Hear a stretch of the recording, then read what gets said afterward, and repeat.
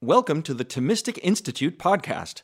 Every talk on this podcast was originally delivered at an in-person event for university students, perhaps for one of our Thomistic Institute chapters on a university campus, or at a Thomistic Institute retreat or conference. These lectures and events are happening around the country and around the globe all the time. To learn more, visit us at www.thomisticinstitute.org and sign up for our email list. We'll keep you posted about what's happening next. And finally, please subscribe to this podcast, and don't forget to like and share these recordings with your friends, because it matters what you think.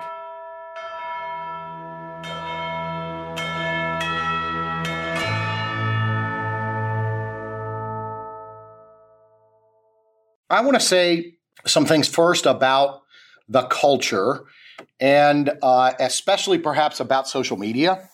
And then I want to say some things about, in the course of doing that, and then afterward, I want to say some things about what Aquinas has to teach us about sorrow.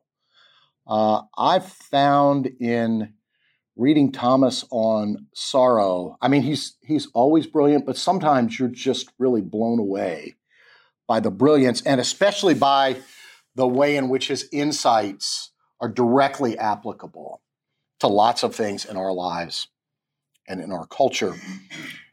In the mid-19th century, the great French political theorist Alexis de Tocqueville visited America, this great book, Democracy in America, which you haven't read. I highly recommend that you read it. It's still probably the best book about America that's ever been written. And sadly, it was written by a Frenchman. But at one point, he talks about, and he actually has a lot to say about the vice of actiity. He doesn't call it that. He talks about the strange melancholy of Americans in the midst of their abundance. Strange melancholy. This restlessness. He says at one point that Americans are sure that right around the next corner is the happiness that they long for. They get around that corner and it isn't there. Instead of learning from that particular defeat some universal truth, they think, oh, it's around the next corner. And we keep doing this until at last, he says, we die. That's a pretty bleak. We had some bleak stuff last night. This just continue this darkness of Advent. We'll have some light to look forward to.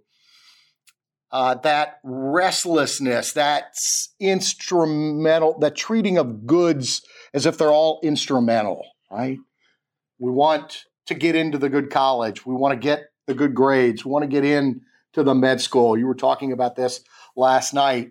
We want to get the good job. We want to get the vacation home and the cars. And then at last, we die. Beautiful. That's a general, and Tocqueville has a great deal of admiration for this restlessness, right? Because it's also connected to our entrepreneurial spirit. And at least then he saw it as connected to a civic, social spirit where we got together to build things and solve problems. But this has always been an affliction of America and Americans. I think today it's exacerbated by certain kinds of difficulties or deprivations that we suffer. We've got a significant decline in friendship in America, in personal friendship and perhaps especially civic friendship. Deep decline in the sense of belonging that most Americans want. Surveys I've seen about personal friendships indicate that from around 60s, 70s, and 80s, people would say they had roughly 3.5 friends. I'm not sure what the 0.5 friend does for you exactly, but it's better than no friends, I guess. So 3.5 friends, that's now down under 2 in surveys. And sometimes when they frame the survey to ask, how many people in the last 3 months have you had a significant conversation with about something that matters to you, it goes down even further. That's roughly a 50% decline in the number of friendships. We've also got an even more significant decline, or a parallel decline, in civic friendship. John Haidt, the moral psychologist from NYU, I remember this during the Kavanaugh hearings, right, when we were all at one another. That actually seems like a peaceful time, the Kavanaugh hearings, compared to now. But Haidt tweeted something. If you said, you want to know how we got to where we are, he tweeted out this survey that showed, in response to the question, do you hate members of the other political party? That, again, over the same time period, 70s, 80s, 90s, into the early 2000s, hovers around 15%. It was up close to 50 at the time that survey was taken. Spike in depression and loneliness. The UK declared loneliness a public health problem a few years back. Lack of a sense of belonging. There's also this stuff, my precious here, right? Our screens and our social media, our recourse during COVID to Zoom existence, which was interesting and fun for about 20 minutes, and then afterward was not so good. At Baylor, we were mostly open and mostly in person during COVID. But because high schools weren't, and some students have been afflicted, I've noticed, and my wife and I teach occasionally a capstone course at Baylor on friendship. And friendship's something usually students have a really easy time talking about. This has not been true in other classes I have, but we had a class last spring where we just couldn't get the students to engage. And they were friendly coming into class, friendly leaving class, but this particular group was affectless. They just didn't seem to be moved by anything. When Aquinas talks about sorrow, talks about the causes of sorrow and the effects of sorrow. The causes have to do with the experience of evil or loss in relation to others, and my own experience in relation to others of loss. When he talks about the effects of sorrow, he says the effect of sorrow is flight, that you want to flee from it.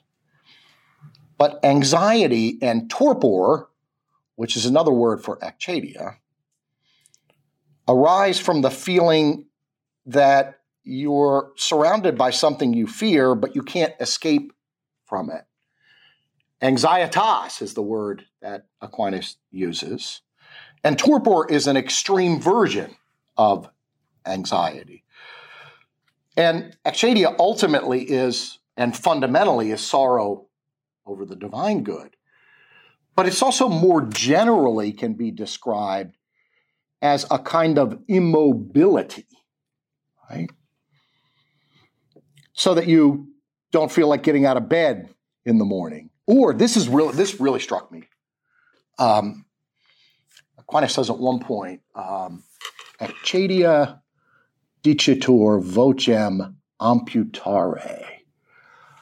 Akchadia amputates the voice, the human voice. What does he mean by that? He means by that we find it difficult to, the voice expresses inner desire, he goes on to say, right? Akchadia is an affliction, one of the symptoms of which is that we can't say what our desires are, and we can't say what's wrong, right? This sound familiar to you, your friends, your family, fellow students? We can't say what's wrong. We just feel unmoved by anything, unable to experience pleasure or delight.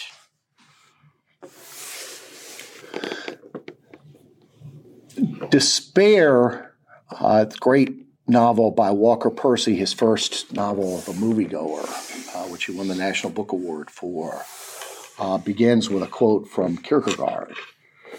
Despair is the condition of not knowing that you're in despair. Or, as a character in Shakespeare's King Lear puts it, this is not the worst, so long as I can say this is the worst. Does that make sense to you? The worst would be to be in an awful condition and not recognize it as awful. To think it's normal, right? One of the ultimate symptoms and effects of ecchadia is to be unable to say what is afflicting you and how you might remedy it. Liberal education, what Professor Snell said about good teachers last night, I think is absolutely right, and about what liberal education is. Liberal education, at least partly, especially in the Catholic tradition, is about helping us to name what's missing, to recognize disorder. And then it's about helping us to develop a vocabulary and a stock of stories that give us some grips on our condition, that enable us to have some perspective. I feel that myself. I work in liberal education, but I feel about our current time that if you step back from this or that particular battle or culture war or political fight, it's hard to get a perspective on where we are now. How do you understand how we got here, where we are? In that sense, ecchadia is a kind of affliction of the culture as well. We find it hard. We sense that something's deeply wrong. We can say here and there, but we also feel that we're caught up in something that's really hard to fully articulate. So anxiety and torpor, both personal and cultural. Social media. Matthew Crawford, who is a political philosopher, I think he has an appointment at the University of Virginia, wrote a famous article that became a book called Shopcraft as Soulcraft, about the working with the hands and creating things as a way of formation of soul. He also has a book called The World Beyond Your Head. He's written a book recently about driving and risk. He's by evening, a political philosopher, and by daytime, a motorcycle repair guy. He says that the world of the online world, the screen world, this is the first of two observations I want to make about social media, gives us the illusion of what he calls a frictionless universe. It's a universe where nothing pushes back against my will. I don't like it. I go on to the next screen. Right? I don't like what these people are saying. I block them, and I affirm the people that I agree with. It's a frictionless universe. He actually uses in this context Freud effectively. I'm not a huge fan of Freud, but what Freud has to say about the difference between childhood and adulthood is true so far as it goes. That childhood, especially infancy, is about the pleasure principle. Right? It's about me as an infant getting needs filled that please me. These are natural instincts. These are not disordered pleasures. But as an adult, I have to learn to navigate the reality principle. The reality principle is that reality and other people push back against my will. Right? What Crawford's saying is that the online world is a world of perpetual infancy. It's a world where I can, if I want, have nothing resisting my will. I can see what I want when I want it. And that's the second point about this. We know that they've done tests about this. There was one recent test where they said in the end that our addiction to social media likes and so forth and approvals is akin to rats in a Skinner box, continuing to go back to get the food, right? There's something like a biological craving that develops. And the illusion of freedom is what we have, right? The frictionless universe is an illusion of absolute freedom. I'm in control. I have whatever I want.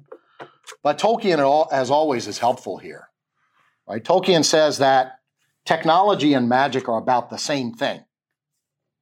They're both about reducing to the vanishing point the gap between I want it and it appears, right? So I didn't even have to I came in here to look around when it was dark. I didn't even have to want it for the lights to come on. I just had to move in now, right? But in the old days, I had to hit a switch. If I were in the Harry Potter universe, I would pull up my wand and say Lumos.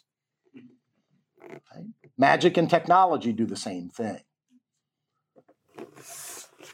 This stuff is dangerous, not just because the content can be dangerous, the easy access to pornography and things like that probably have increased pornography and addiction to our culture exponentially over the past 10 to 20 years. And it's not problematic simply because it's a time waste, although it is. It's problematic because there are dark powers pulling us. There's magic in this, right? I don't mean to say that technology is demonic, right? But our connection to technology, the way we're wired, and the way in which it gives us what we used to go to magic to get,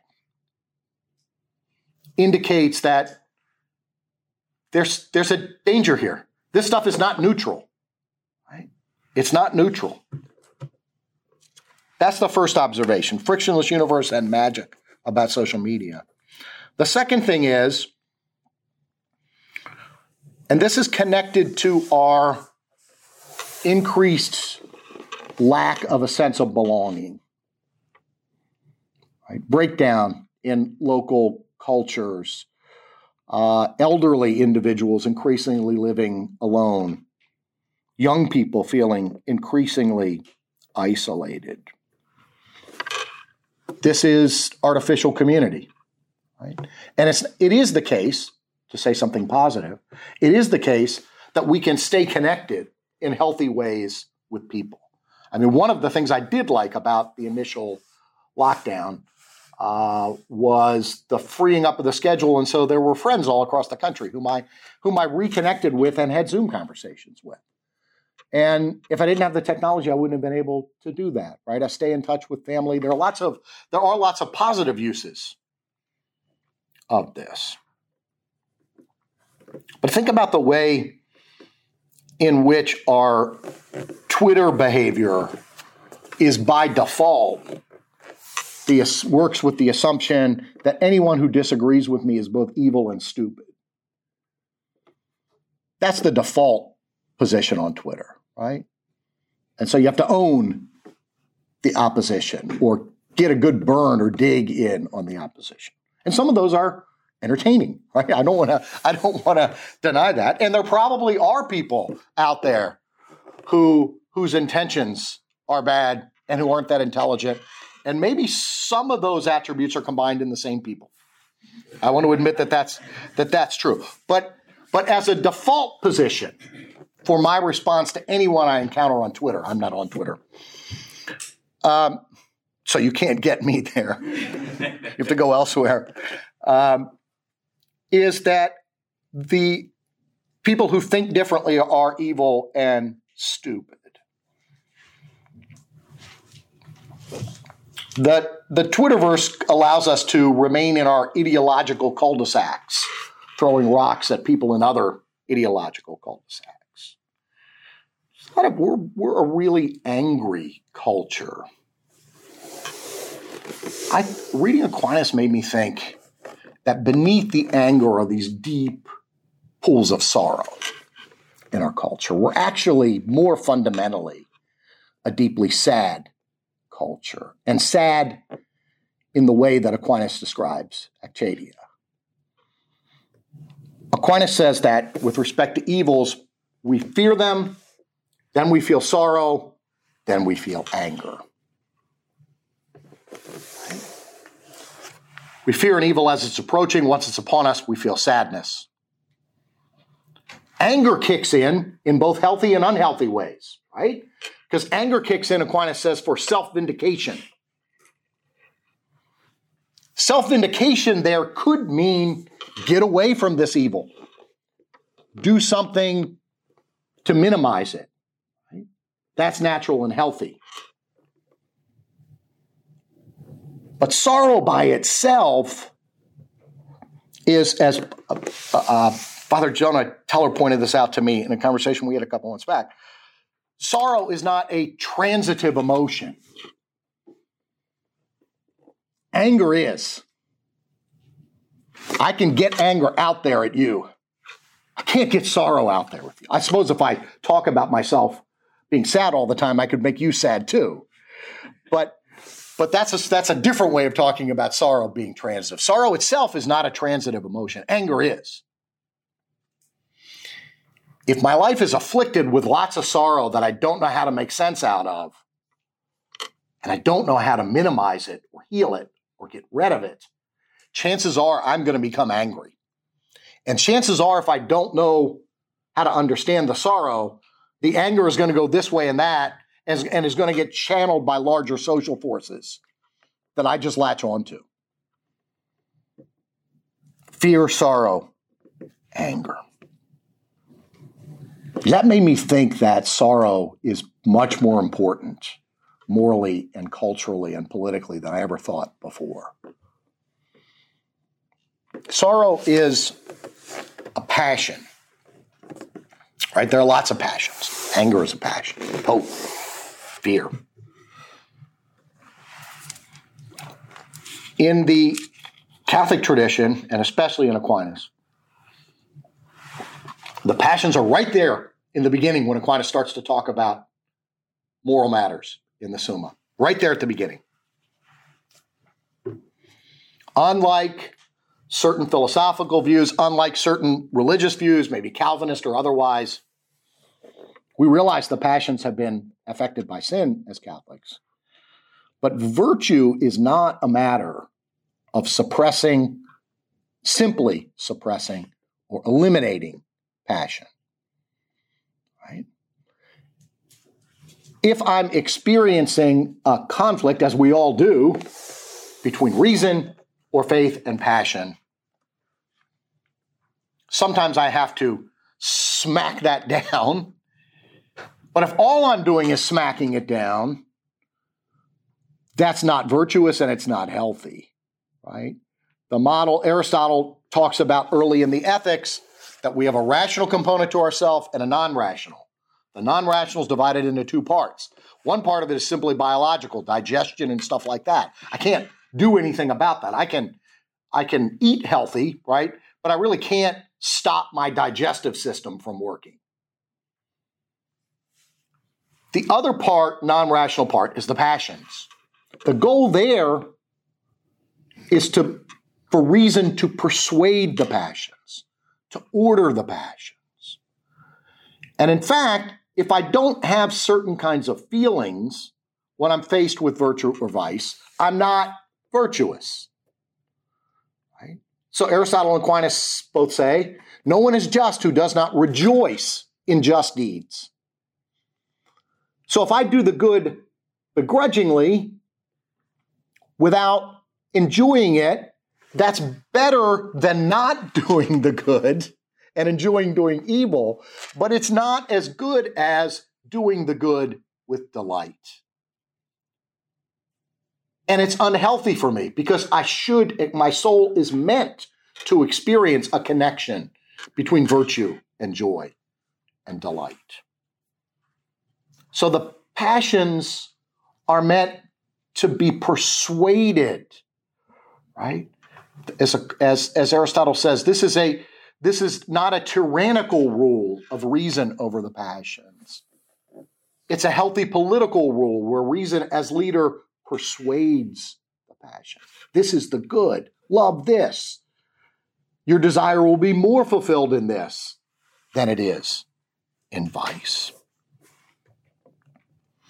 I actually backed into thinking about passion by looking at the virtues and the vices in some detail. So I talked about, when Aquinas talks about the effects, anxiety, and torpor. The causes of sorrow, he connects to envy and mercy. Both envy and mercy are rooted in sorrow. Envy is sorrow over another's good fortune. Mercy is sorrow over another's bad fortune.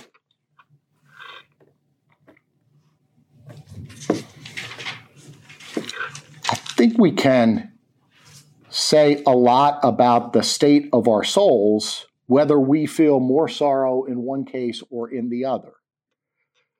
Do we feel more sorrow over other people getting things that we think we deserve?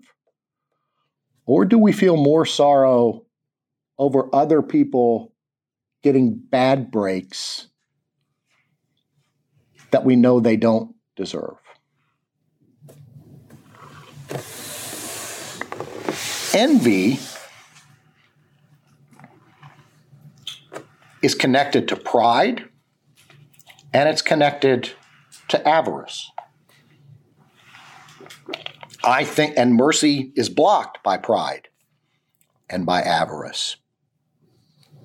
If I'm envious, I'm thinking that, and Aquinas says especially, I get envious over another person's success that harms my honor or good name, that makes me look bad, makes me feel like and other people see me as less. That's a kind of pride. The really interesting thing about avarice in Aquinas is that the real problem with avarice, and he treats it as a spiritual vice, by the way, and not just a vice of the body, treats it as a spiritual vice. Why? Because the avaricious take pleasure in themselves as the possessor of riches. And wealth is something Aquinas says is defined by our having absolute power over it. So what I possess as riches and as possessions is something I have absolute power over. This is mine, and nobody can tell me what to do with it. Right? Avarice for Aquinas is not so much about the stuff, the money, the things, as it is about how the possession of the stuff makes me see myself. It makes me see myself as absolutely in control of certain things, and also as superior to others who do not possess those things. So avarice for Aquinas is one of the chief obstacles to mercy.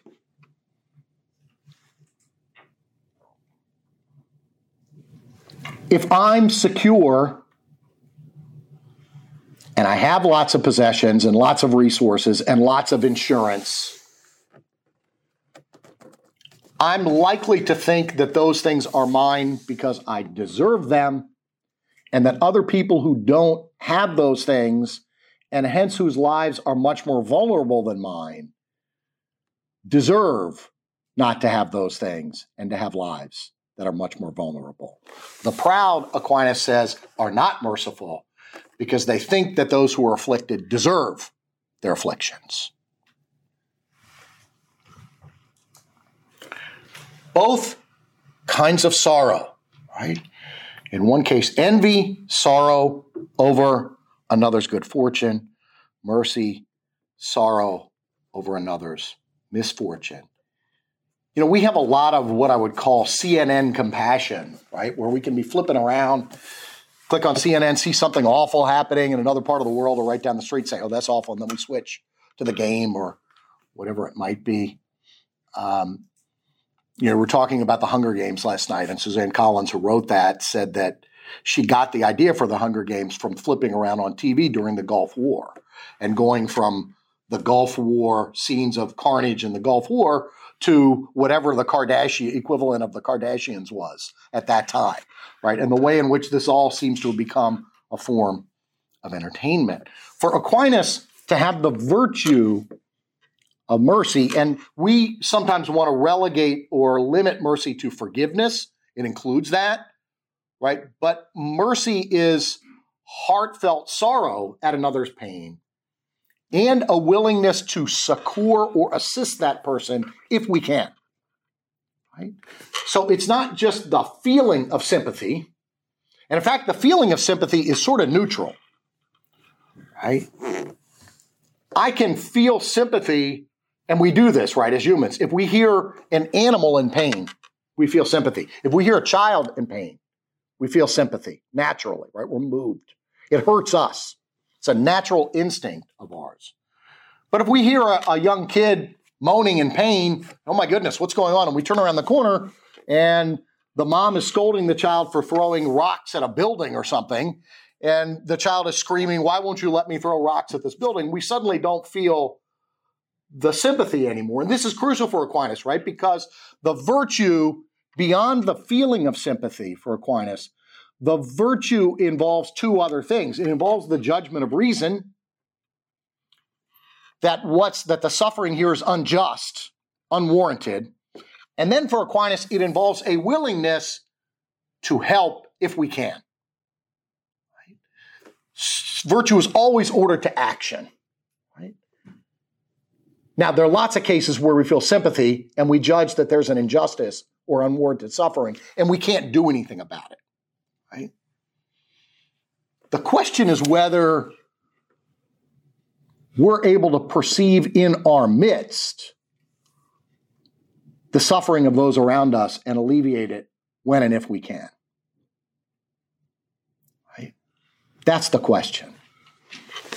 Iris Murdoch was a mid-20th century philosopher and novelist and agnostic. Says at one point in this great essay that she wrote called The Sovereignty of the Good, criticizing most of 20th century moral philosophy, she said, you know, what we need from a moral philosophy are really just a couple things.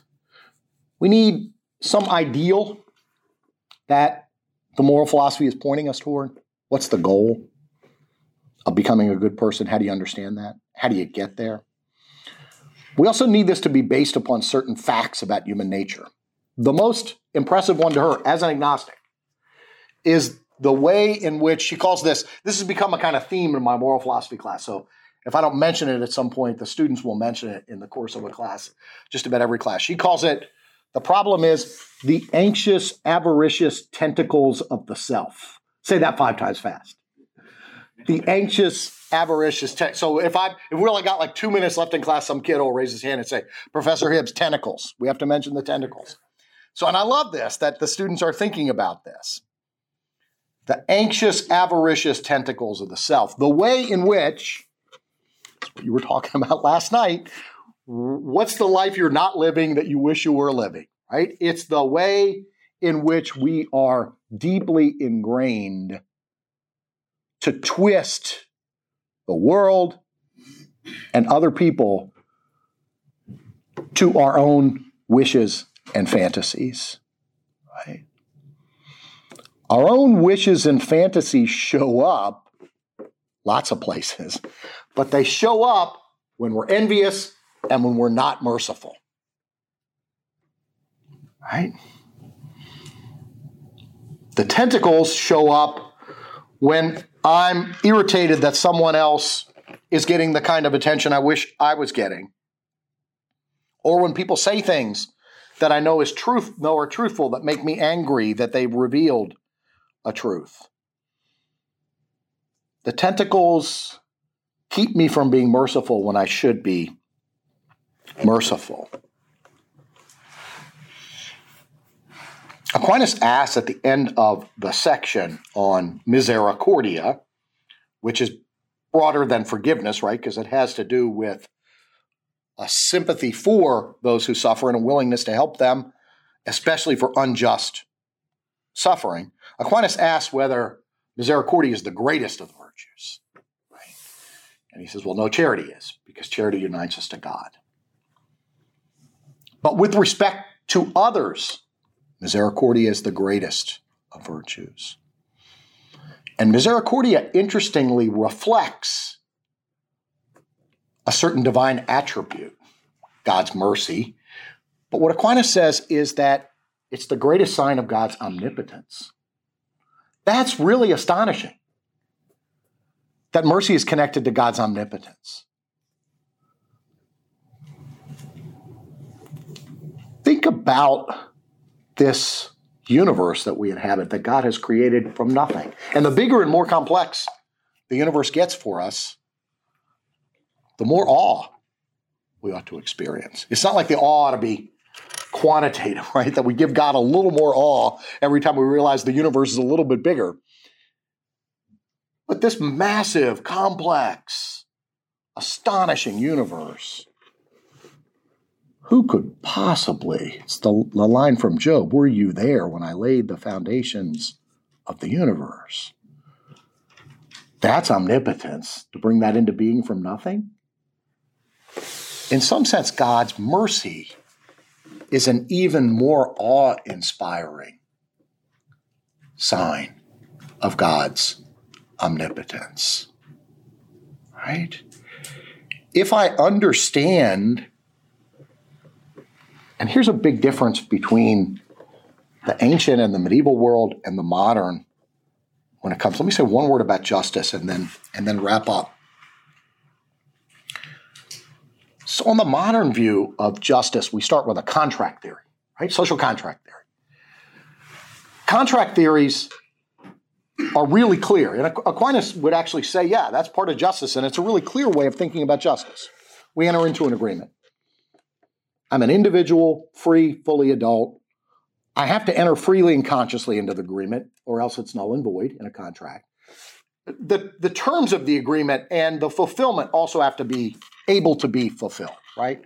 I can't enter into a contract to, do things that Superman would do, right, for you, because it's just impossible. So that contract's null and void. On this older view, there are paradoxes at the heart of justice. I have obligations that are unchosen and which, strictly speaking, never end. To my parents, my community, my nation, and especially God. I can't get out from under that one. That's what we want to do as moderns, right? This is the autonomy that Professor Snell was talking about last night. I'd like to get out from under this obligation. I'd like to be beholden to no one. We start out dependent and with obligations that we didn't choose and which we can never completely fulfill.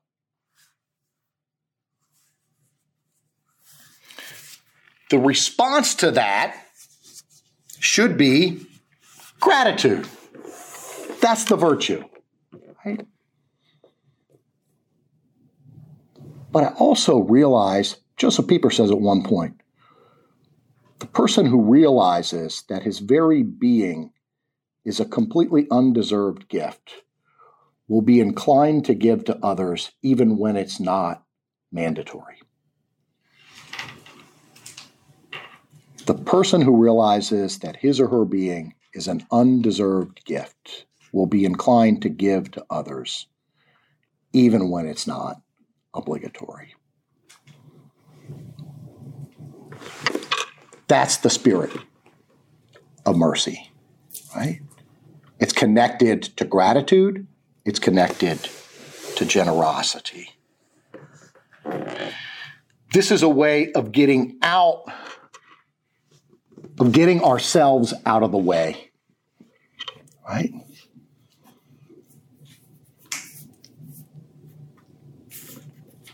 We're desperately clinging to those anxious, avaricious tentacles, pulling things into ourselves and our fantasies. But at the same time, we have this desire to get free of ourselves. We're tired of ourselves, right? We can do that through mind-numbing stuff here, or drugs, or alcohol, or other kinds of addictions. We can become, as the Pink Floyd song says, comfortably numb. That's for the rock humanities class, right there.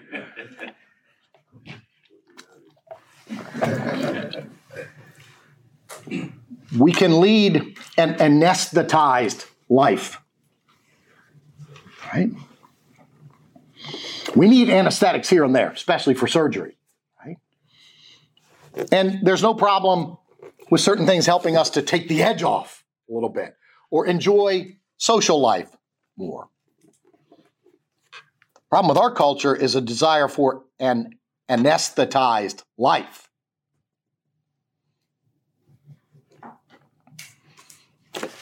What do we do with the sorrow? What do we do with the sorrow? I think first of all, we have to recognize that underneath an awful lot of stuff that's going on in our souls is root bottom sorrow, fear and sorrow. Fear, sorrow, anger, right? For Aquinas. Let me end, and I'm happy to take questions. I want to end with this beautiful poem, prayer from Saint John Henry Newman, The Pillar in the Cloud. This is before his conversion, when he was traveling on a boat leaving Sicily and he had been sick, didn't know what his future was going to be. It's just a beautiful poem, and it's a great Advent poem, and it's about hope in the midst of gloom and darkness. Let me read this. Lead, kindly light, amid the encircling gloom. Lead thou me on. The night is dark, and I am far from home. Lead thou me on. Keep thou my feet. I do not ask to see the distant scene. One step enough for me. I was not ever thus, nor prayed that thou shouldst lead me on. I love to choose and see my path, but now lead thou me on. I love the garish days, and spite of fears, pride ruled my will. Remember not past years. So long thy power hath blessed me, sure it still will lead me on, o'er moor and fen, o'er crag and torrent, till the night is gone.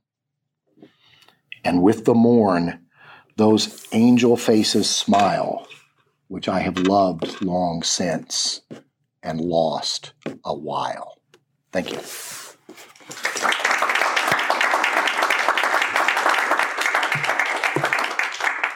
What does that last line mean in the poem? Those angel faces which I've long lost since and lost a while. I've read that poem before, and that is the one, I've read it several times before, and that is the one line which has always stumbled me. Yeah. What does he mean? I think he's speaking individually and for the human race, right? That I think he's experiencing a kind of desolation, right? Where he doesn't, he has loved the angel faces, but I don't think he's lost his love for the angels, but he's lost their smile. He doesn't experience their presence and their consolation and their beauty. And this is true for the human race as well, right? We were originally, in some sense, in harmony with the angels. And we have lost them, but only for a while. Yeah. Towards the beginning of the talk, we talked about this sense of like belonging, how like this idea that humans all belong. And I feel like, especially in like modern day American culture, we believe this like rugged individualism. I think that's something that's like preaches from a young age. It's like, oh, in America you can do anything you want, and you don't need help from anybody. Like you can pull up to yourself with your own bootstraps and you'll be able to survive. I think the church consistently teaches us to build senses of community. Like St. John Paul II, who says humans are ordered to communicate with God and each other. So in that American context, how do we reconcile both of those things? Do you all believe in rugged American individualism?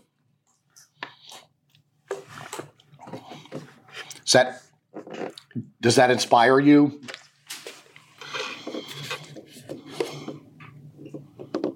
Is that how you see our culture? Yeah, let me just take this and I'll come right back. Yep. I was going to say it's more of to an extent, because obviously that's how we were raised, but there's always an order towards community. Yeah. I feel like it's always good to be able to work for yourself and not have to rely on other people to carry you. But then at the same time, it's always good to have that community to go back to. Yeah. Anyone else? So, I want to say a yes and a no to rugged American individualism.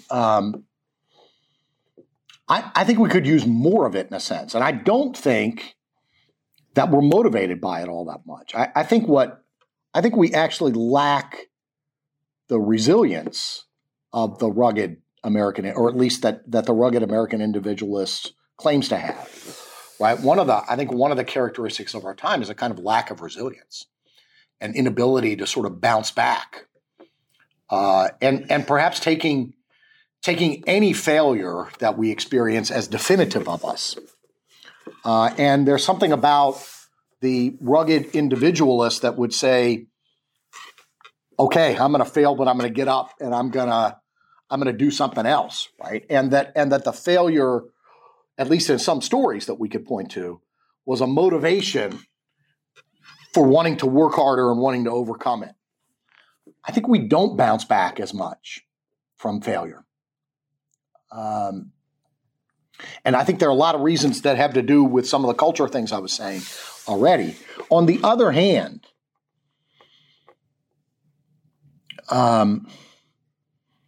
individualism is an illusion, right? I mean, as I try to point out to my students, individualism is a socially induced boast for us. Right? Why do you think you're individuals? Because everybody, since the time you could speak, told you were an individual. And the most important things about you are that you're an individual. And again, there's something right about that and something wrong about that, right? If it makes you think you're automatically special, not because you've been loved into being by an almighty God who died for you, but just because you're you, well, that's going to trap you. That's a curse, right? That's a curse because you're always trying to find out what makes you you. And in some sense, trying to discern a calling is like that, but that's just not just what makes you you. That's what makes you you in relation to others and in relation to God. What makes you you just as you, that's a curse that we've foisted upon young people in our culture. Right? And it leads to lots of fake acclaim. Right? What we should be focusing on is very clearly defined experiences of achievement. Do this and do it well. Not amping up the assignments to make it feel like this is Olympian contest. What can you learn to do well? And how can you enjoy doing that well? And how can your confidence grow from doing that well? Right? That's not individualism either. That's a community where adults help you to see what the experience of achievement would be like. That's you doing the achieving, but not just as a rugged individualist. Right? It's you doing the achieving, recognizing that you need the other people we can't repay are great teachers, coaches, and mentors, right?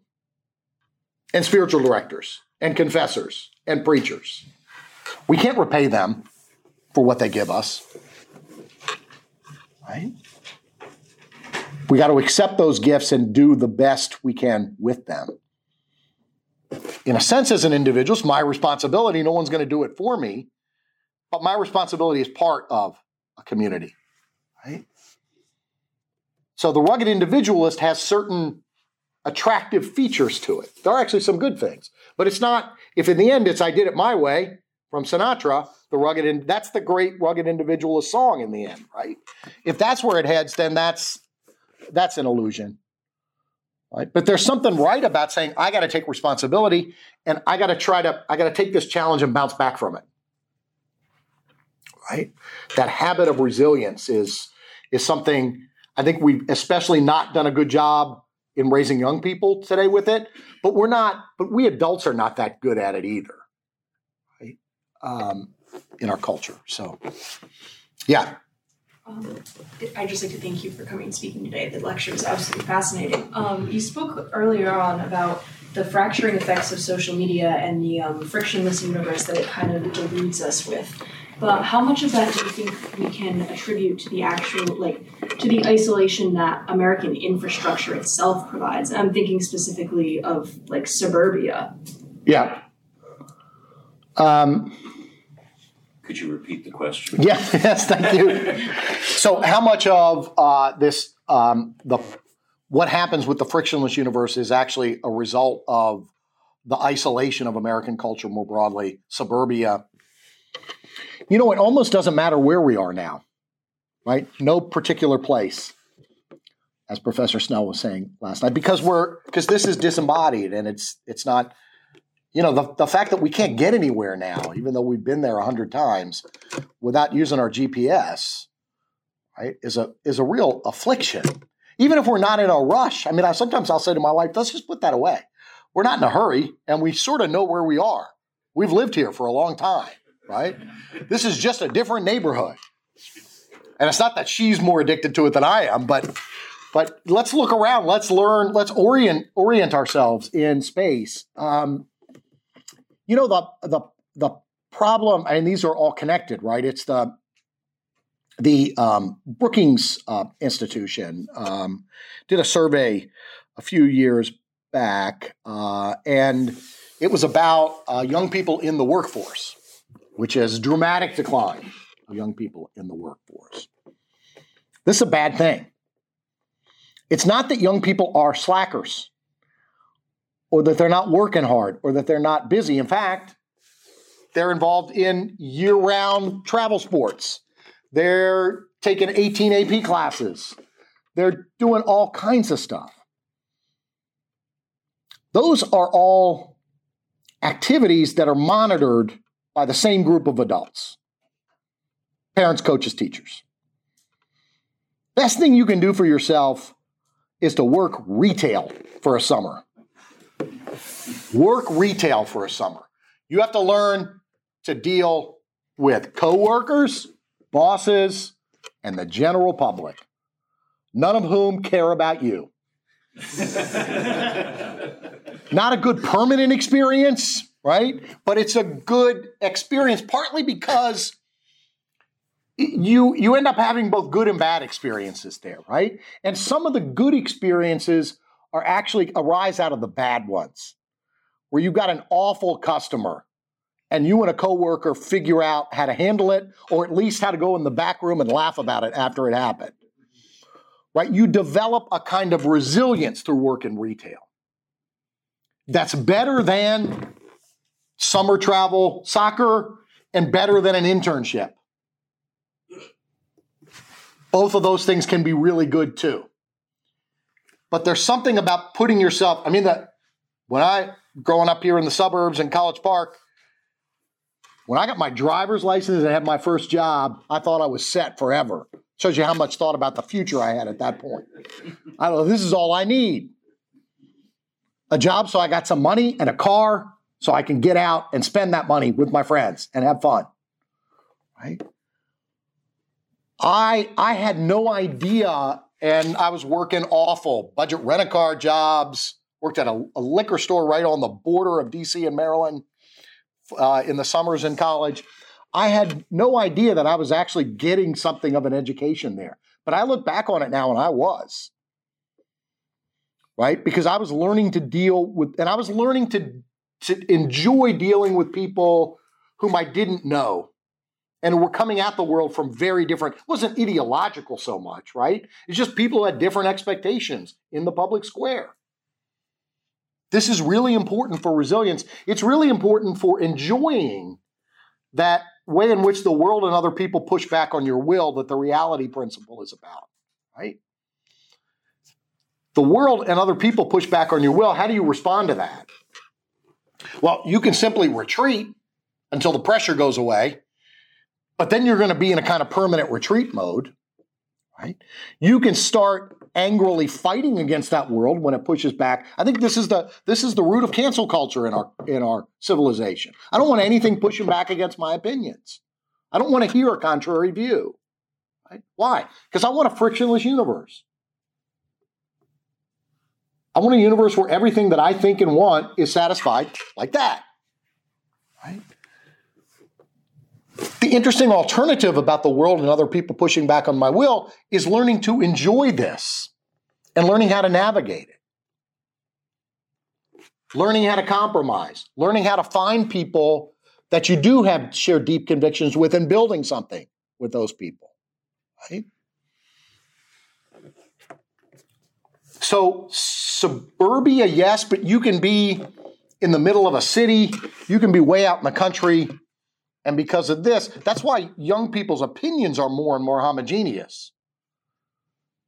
It matters less and less where you come from. I mean, the culture from Boston College to Baylor is still really different, right? But it's not nearly as different as it was 20 years ago.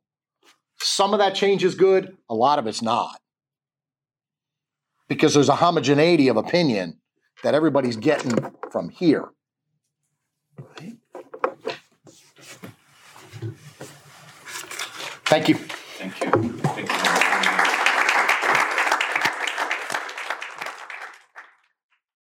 Thanks for listening to this lecture on the Thomistic Institute podcast. The generosity of people like you makes this podcast possible.